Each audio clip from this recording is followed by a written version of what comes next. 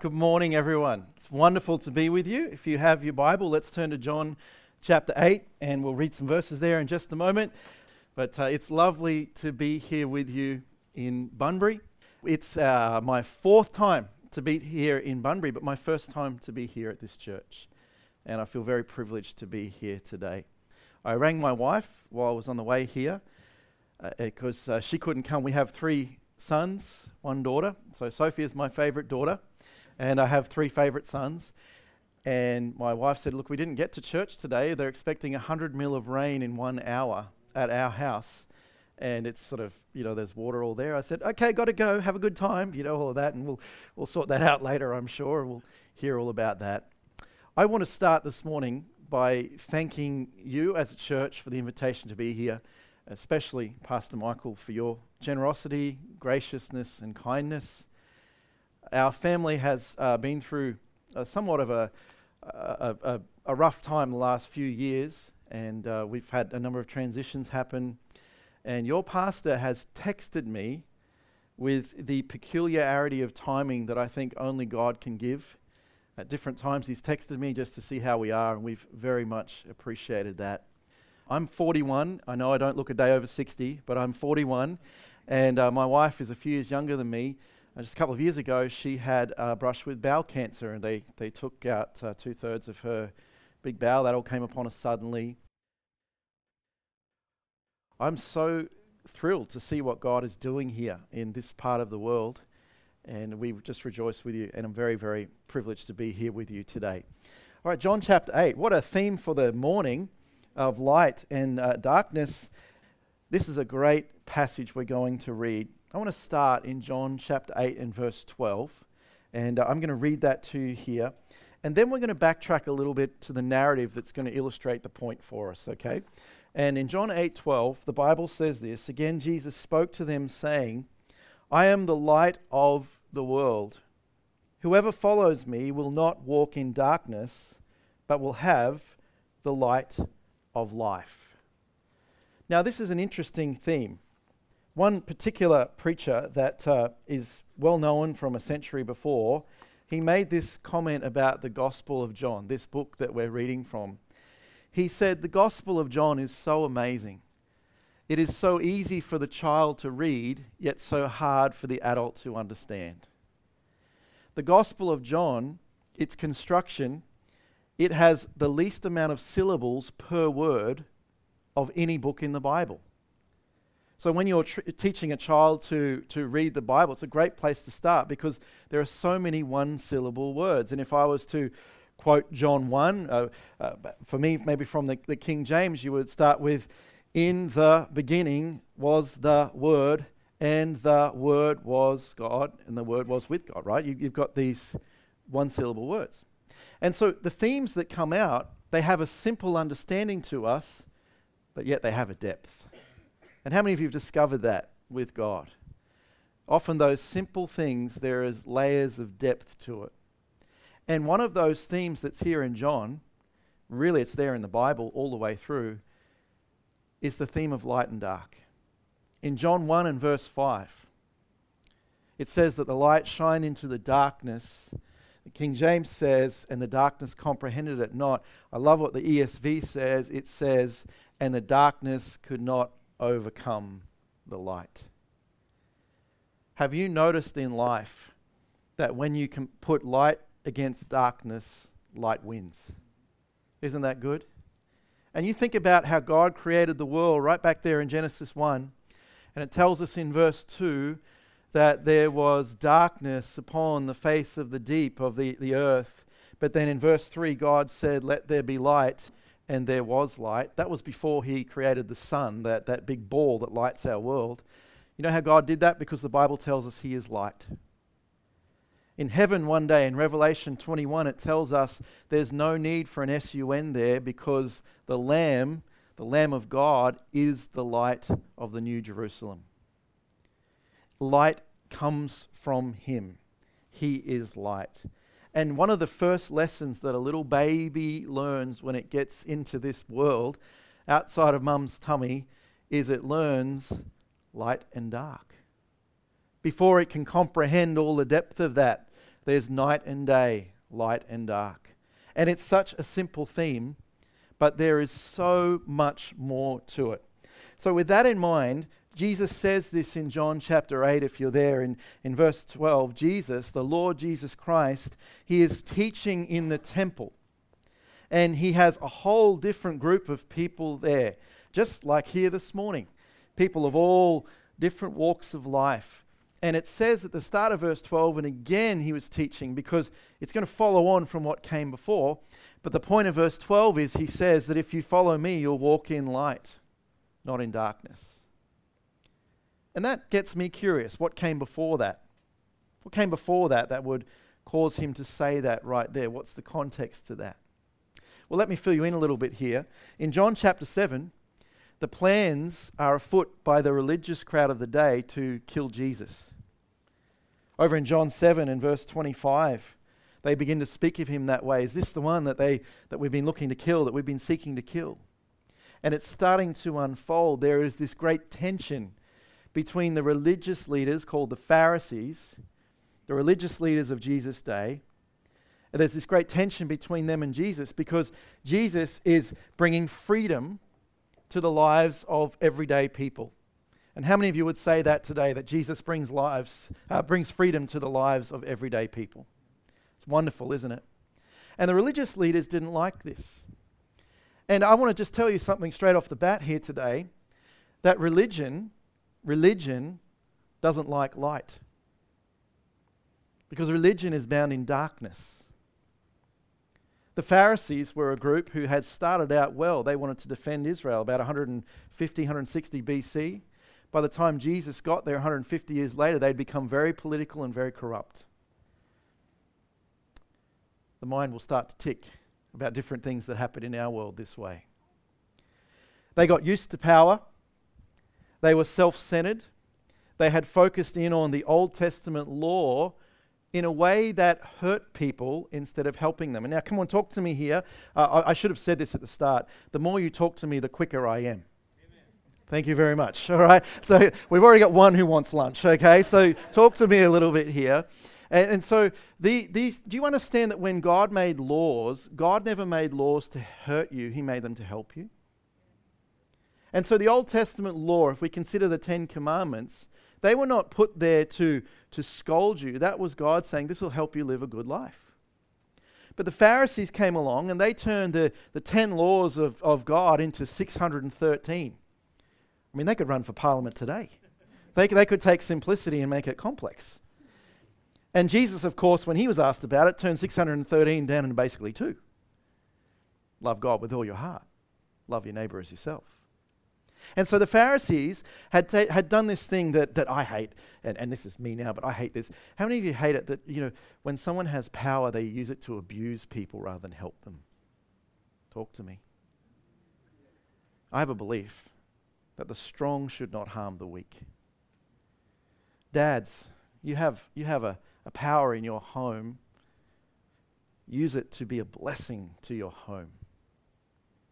Mums, older siblings, bosses in the workplace, pastors in churches. We have been given a certain measure of authority that is to be used to bless others. And the Pharisees were not this way. They would trample on top of people to keep their own power. They put heavy yokes, as one of the examples Jesus used. And the Pharisees made the lives of the common man harder.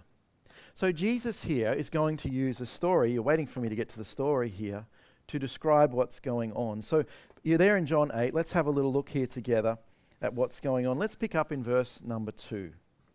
In verse 2 it says, early in the morning, Jesus came to the temple, and all the people came to him, and he sat down and taught them.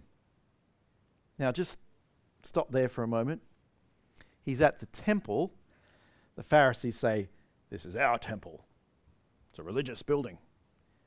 But we know in the Bible, right, while they may have used it that way, this was actually a temple to worship Jesus because he's God. But they weren't recognizing him as God.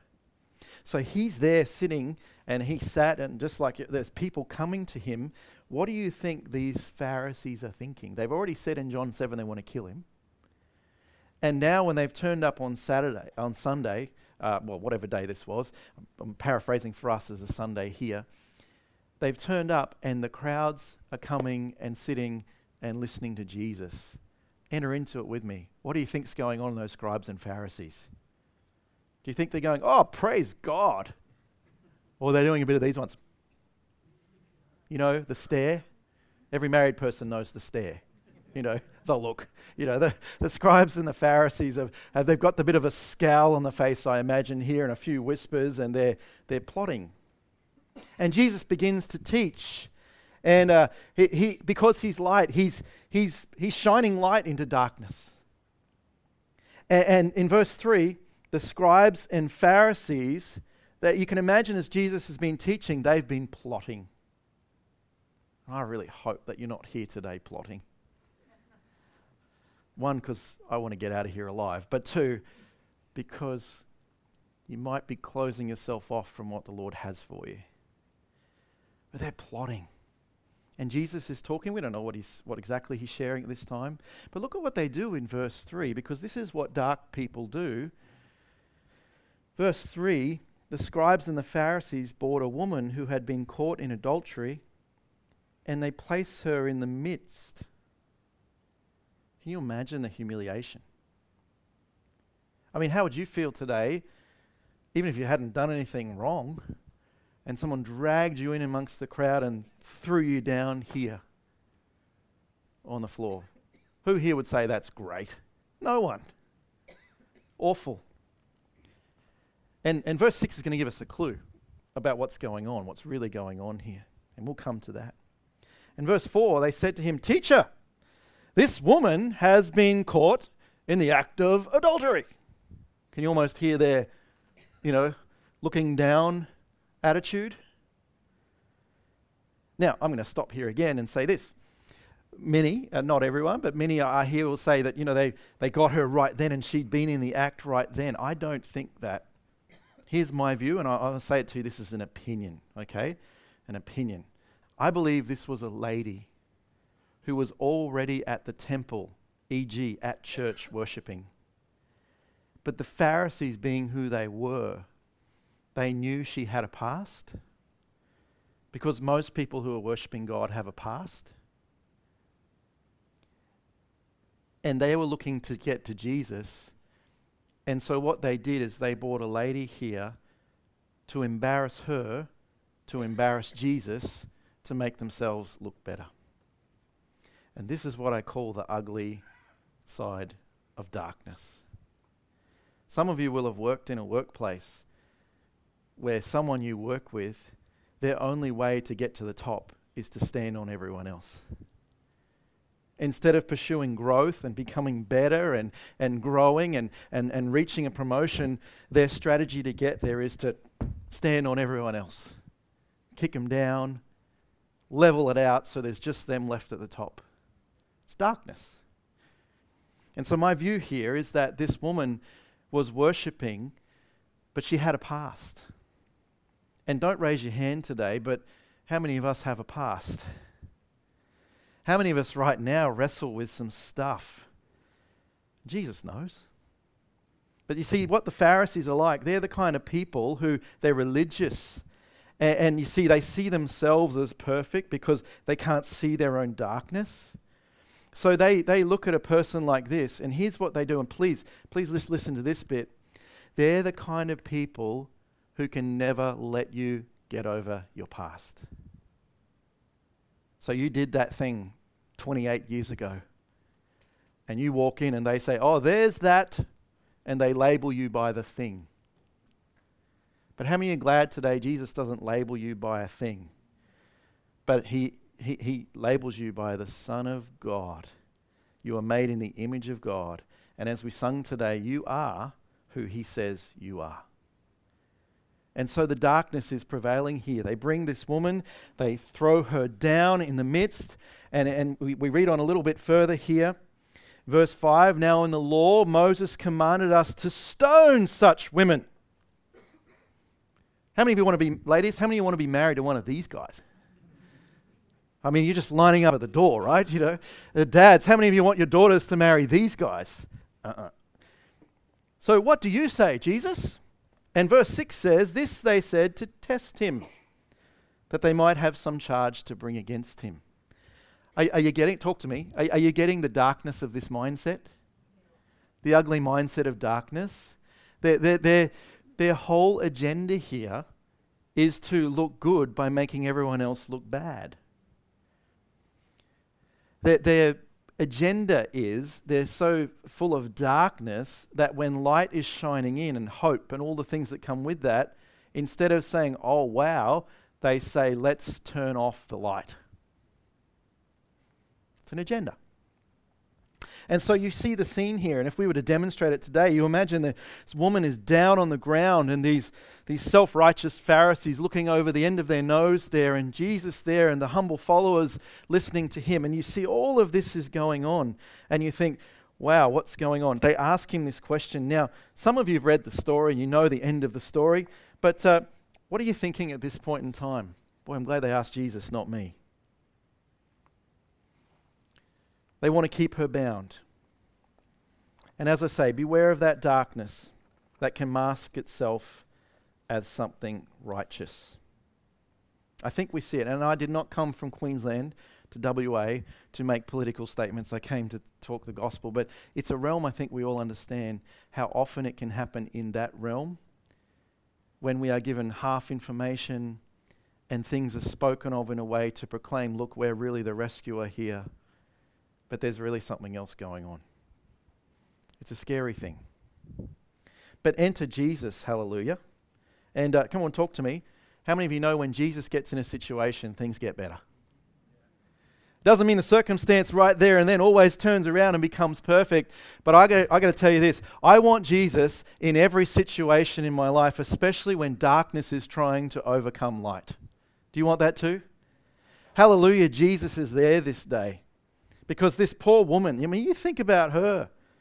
And whether you agree with me that it may have been a long time past event or maybe just recent or whatever, hallelujah that Jesus is there, because how many of you, come on, talk to me, how many of you think that without Jesus, this woman was never going to have a future?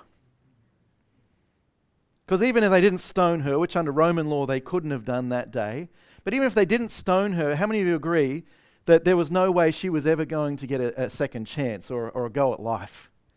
She was always going to be known as that thing. But hallelujah, here we see next the unrestrained mindset of light, because Jesus enters into the situation. You see, Jesus, who is the light of the world, has a different mindset, and he is able to shift the narrative here and begin to deliver hope. And I love what he does here. Look with me in verse 6 here, as it continues on, what takes place here. They try to tempt him and bring a charge against him, but Jesus bent down and wrote with his finger on the ground. And some will speculate what he wrote. I've got an opinion. You probably don't care for my opinion. And so he begins to write and do that on the ground. What an answer. What an answer. This captive audience, this aggressive Pharisees, and he begins to write on the ground, and they continue to ask him. Can you almost hear the crowd baiting here? Well, come on, what do you say? Where's your answer? Come on. Where's your answer? And as they continue to ask him, because notice what he did first of all. He stooped down and he got down on the ground with her. And you know what that is, first of all? He's saying, I am not ashamed to be associated with you in your darkest hour. In that moment, his focus was not on the loud, aggressive Pharisees, but was on the helpless person who couldn't defend herself. Oh, that gives me goosebumps. I love that. Because in your darkest hour, when you're calling out, maybe for some of you it's been, God, are you even there?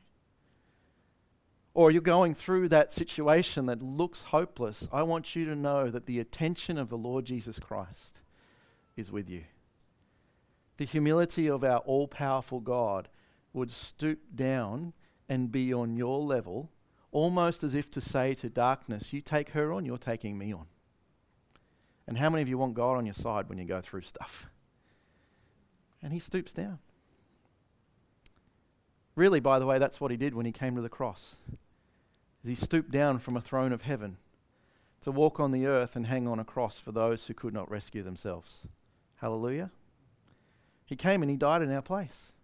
So he stoops down, he writes on the ground, and he's associating with her, and they bait him some more, and now he stands up, because to talk to them, he's going to stand up.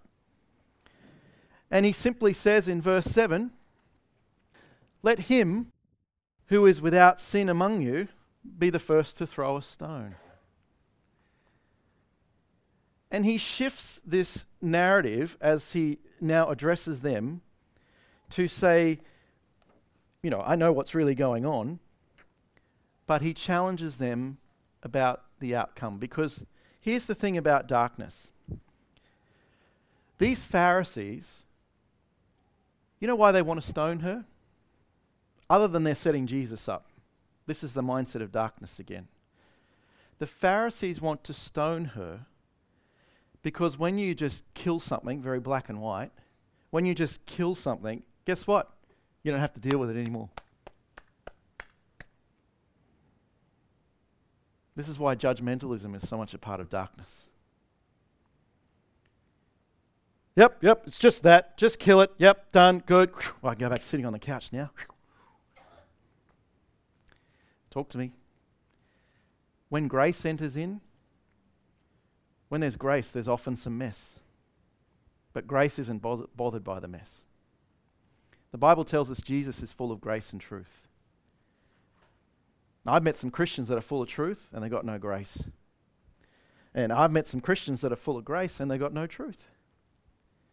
And our Saviour is this perfect balance. How many are glad that Jesus isn't afraid of your messy situations? But he has an answer. But you know what the world likes to do? You know what darkness does when it comes and visits us? It wants to give a really simple death solution because that just makes it a bit easier. Can I make a confession today? Well, that got your attention. I've been guilty of this as a parent. If I can just bring a simple solution, I can get back to it. But it's not always that way. And that's not shining light into a dark situation. These Pharisees, kill her. Just kill it and it'll be done. We can go back to life and no more threat to our power. So they wanted that end. But here's the thing about Jesus. The questions he asked, the actions he took, shift this into the realm of light. Because he shows some different situations. I do some work in addition to pastoring, I do some work in the coaching field, and we call this expanding the boundary conditions of our mind. If you're familiar with the term boundary conditions, the boundary conditions are simply the boundaries of your present thinking. And so if we think of that, let's say I'm standing up here, and right now, my mind is this stage, the four corners of that, then what my mind will do is it will only look for solutions that are inside these four corners here. But you know what Jesus does? Is he often shows us that there are solutions that are outside of our natural thinking. Is that right? And here's where light comes in. Because what light does is when light shines into darkness, it scatters the darkness for a start, but it shows the way to what else is there. And that is why you and I need the light of Jesus in our day-to-day thoughts. Every parent here needs the light of Jesus in our parenting. Every boss needs the light of Jesus in our workplace. Every pastor needs it in our ministry. Every church member needs it when we come to church. Every Christian needs it every single day that we walk this earth. We need that light. You know, light gives life, right? Have you ever seen those plants? I don't know if they grow in this part of the world, but have you ever seen those plants that at night time they sort of shrivel up like this? And then the sun comes up and they start to open up again? Isn't that a wonderful picture of how the darkness affects, and then the light hits and we start to open up and see hope and see joy? That's what happens here. So follow the narrative with me here, and I'll give you a couple of points here this morning. I sense your thinking as I'm sharing this with you today. Jesus expands those boundary conditions, and that expands the options. And I just love this because this is such a story about who Jesus is. It's a microcosm of the whole Bible. And so he says that in verse 7 to them. Well, if you don't have sin, he's basically saying to them, if you don't have sin, well, then I guess you can stand in the seat of the judge. So anyone here this morning who's never done anything wrong ever, well, then you have a right to pick up a stone and throw it at someone else. And he has just turned it here because darkness sees itself as better than someone else. And he turns it to even the playing field here. And then notice in verse 8 what he does again. It says, once more, he bent down and wrote on the ground. You see what's happening? When he's down here, he's dealing with her. When he's up here, he's dealing with them. And now he gets back down on the ground. And he writes again. And when they heard it, it says, they went away, one by one. Beginning with the older ones. Now, here's what you may know, you may not know, is that if they were going to stone someone, it was the oldest who had to throw the first stone. And so the oldest here begins with a, because you see, light is being shined into the darkness. And praise God, the older one recognizes their hypocrisy here. And the light shines and the older one says, in their mind, wow, we've just thrown her down, but actually that could be me. Or that should be me. And one by one they begin to leave, and it says that Jesus was left alone with the woman standing before him. What'd you notice? Where is she now? It says she's standing. Wonder if he helped her up. You see, sometimes darkness pushes people down, but light can help them stand back up. And so she's there with him. It's just them now. And by the way, how many of you, when you get a real great moment with God, it feels like it's just you and him? I mean, you could be in the busiest place in the world and it's just you and him. It's so intimate. And he stands there with her. And notice what he says. Now please stay with me on this and pay attention to this because you got to get this. This is where it's coming to. Jesus stood up and said to her, woman, where's everyone else? Where are they? Now, he's God, right? Talk to me. He's God. He knows where they are. He knows their address. He knows exactly where they are. But what is he doing? He wants her to answer these questions. Woman, where are they? What's going on here? Has no one condemned you? Has no one condemned you?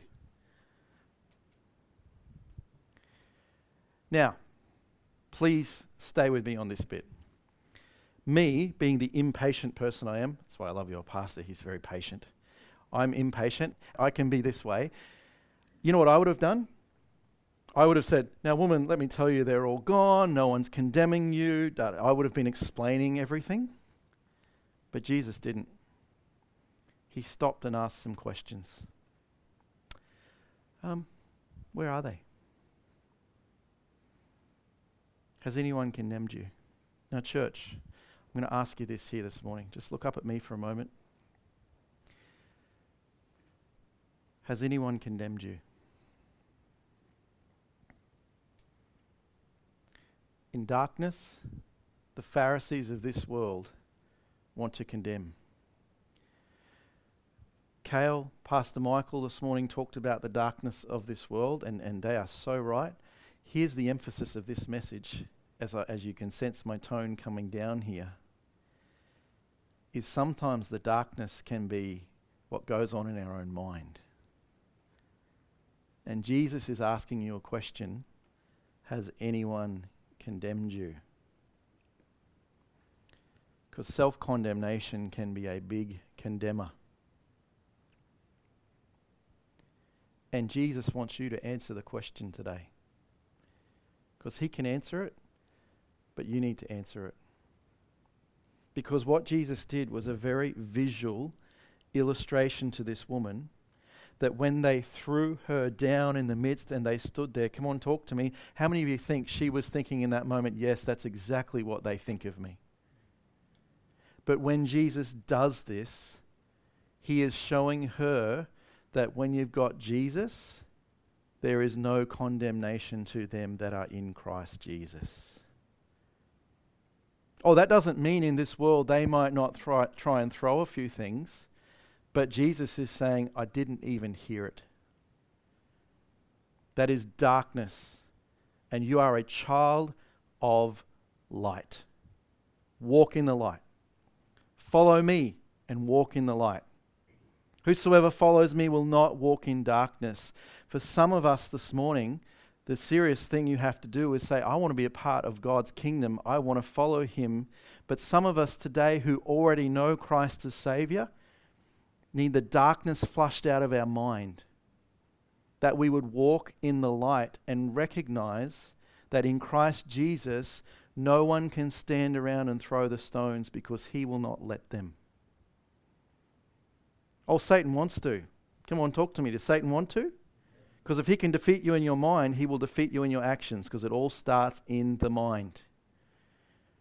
But Jesus is wanting you to answer a question. 2 questions.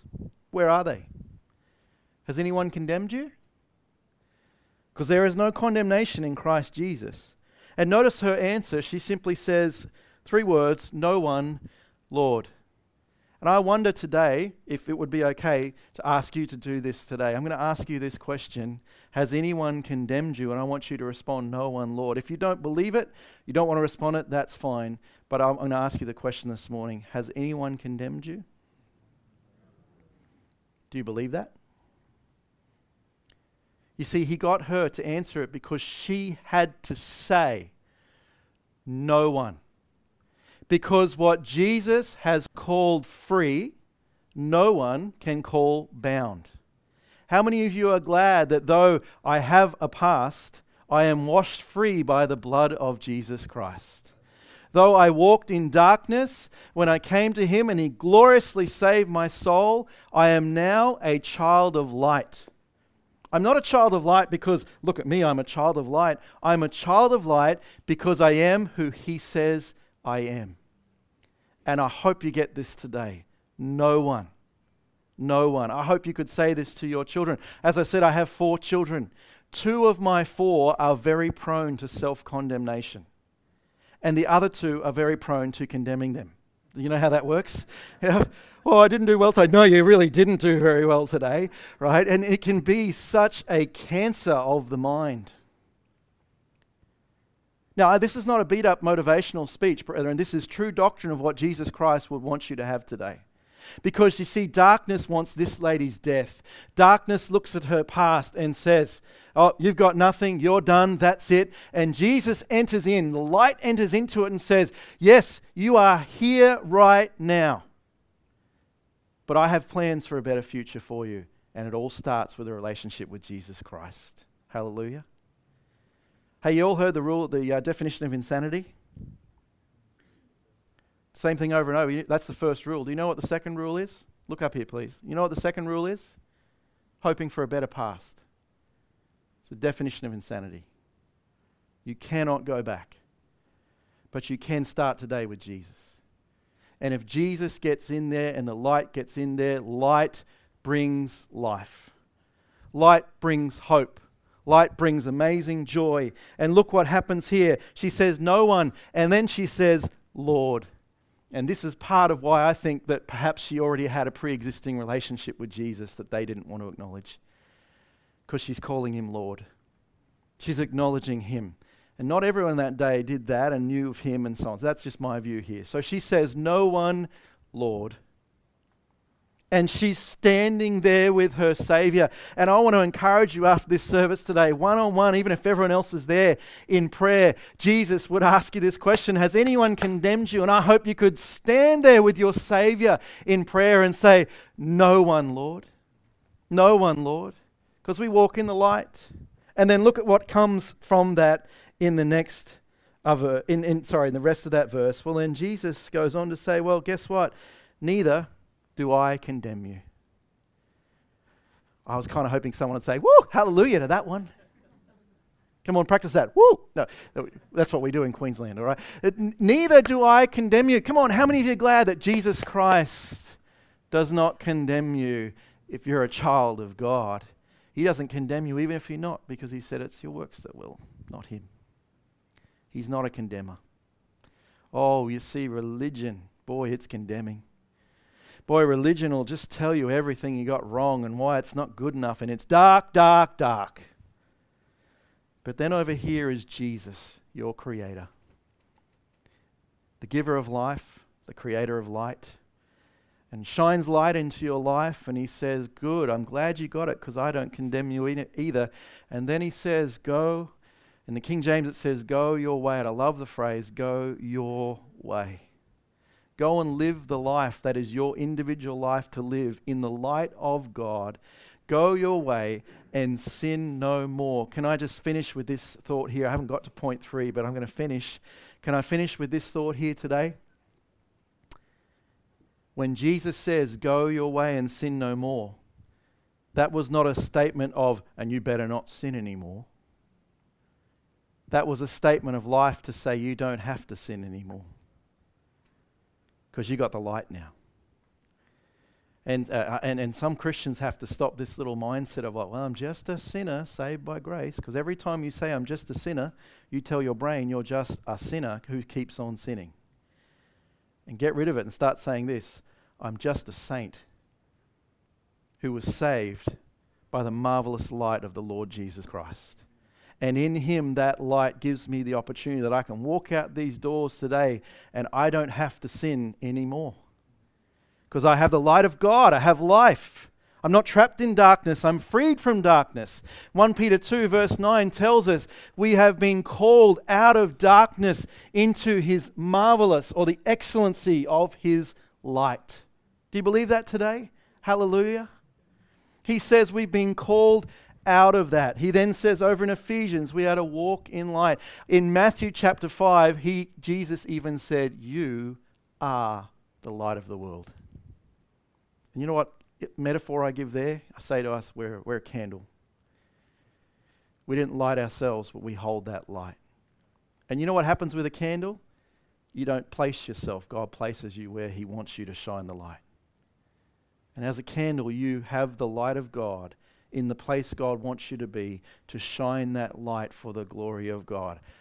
This little light of mine, I'm going to let it shine. Let it shine, let it shine. Hey, if you have Jesus today, you have light. His light is in you. And the last thing I leave you with is you need to guard your light with your life. Don't let that darkness creep in. That light overcomes darkness. But if you're here today, maybe for the first time, maybe you've been coming for a little while and some of this hasn't made sense, and maybe today it still doesn't all make sense, I want you to know the first thing you need to do is come and meet Jesus, who is the light of the world. Because this wonderful Jesus, with the compassion he showed to that woman who was cast down and humiliated, that same Jesus with the same compassion will take his glorious gift of eternal light and eternal life, and he will shine that into your life if you simply ask him. Because he is no humiliator. He will not give you 600 hoops to climb through and self-condemnations to hope that one day maybe you get to heaven. He says over there in 1 John 5, in fact, I came, I did what I did, and I wrote these things to you that you might know 100% for sure that you're on your way to heaven because you have the light of life. And so before you go today, I pray that you would speak to Pastor Michael, one of the other pastors, You're welcome to come and talk to me as well. Someone here, maybe someone brought you today, and have a discussion with them about the light of life. This message is called Turn the Light On. Some need the light turned on unto salvation, but the brethren, those who already know Christ as Savior today, hey, can we make this commitment this week and walk in that light, not in that darkness? I wonder who'd say that this morning. Just with a humble hallelujah. Yes, Lord, I want to walk in that light, not in the self-condemnation of darkness. Would you bow your heads with me this morning? I'll lead us in a word of prayer here, and I'll hand the service over. I ask you just quietly to bow your heads with me for just a moment. Heavenly Father, we thank you for the glorious gift of the gospel, this simple theme of light and darkness and all that it means to us. And I pray that as the word of God has gone forth and people have heard my human voice, I pray that they've also heard the gnawing of the Holy Spirit upon their heart and their inner person. Thank you for your compassion and loving kindness to us. And I pray you would minister to us as we close here. Our heads are bowed and our eyes are closed this morning. And I realize that I'm here on the stage and Pastor's coming in just a moment, but I feel impressed to do this today with others not looking, and the music team have their heads bowed and eyes closed too. This is a personal moment between you and God. I don't know you yet. I look forward to meeting many more of you. But I simply want to ask a question today to give you an opportunity to respond to the Lord. And that question is this. As you've heard the message today, you've heard my human voice. You've heard my human words. But if you would honestly say inside, something's been tugging at you. The truth of that message has been moving you, and you would say, I want to respond to God that way. You might even say it this way: God's spoken to me today, in whatever that means. God's spoken to me today. If that's you this morning, I wonder if you just raise your hand in acknowledgement of that. And I'm not going to call you out. You're not going to stand up, anything like that. I just want to pray for you. Thank you. Thank you. Thank you. Anyone else today say, Pastor Nathan, God spoke to me, thank you? Anyone else? Thank you. And I'm only asking not so I can tick a number. I don't do that. But sometimes there's just an action in us that as we respond to that, it kind of just saying it to God, we're confirming. Almost like when he said, does anyone condemn you? And you're saying, no man, Lord, you're responding. There be anyone else like that? Thank you. Thank you. Thank you. Thank you. Well, I feel so privileged to come all this way to share with you today. Let me pray just one more time here. Father, we are just so blessed to be in the house of God today. These folks who raised their hands, I don't know them, but Lord, you intimately know them and you love them. And whatever the state of their soul today, may they connect with you. If any of these who've raised their hands need to know you as Savior, before they leave today, would they seek someone out, or would one of the pastors seek them? And for others who already know you, I am who you say I am. I pray today as they've called on you and acknowledged something going on in their life, would you bring the healing that light brings? Would you give the encouragement to follow through on decisions they may have made today? And Lord, we thank you for the great privilege of being in the house of God this morning, and we pray this in Jesus' name. Amen.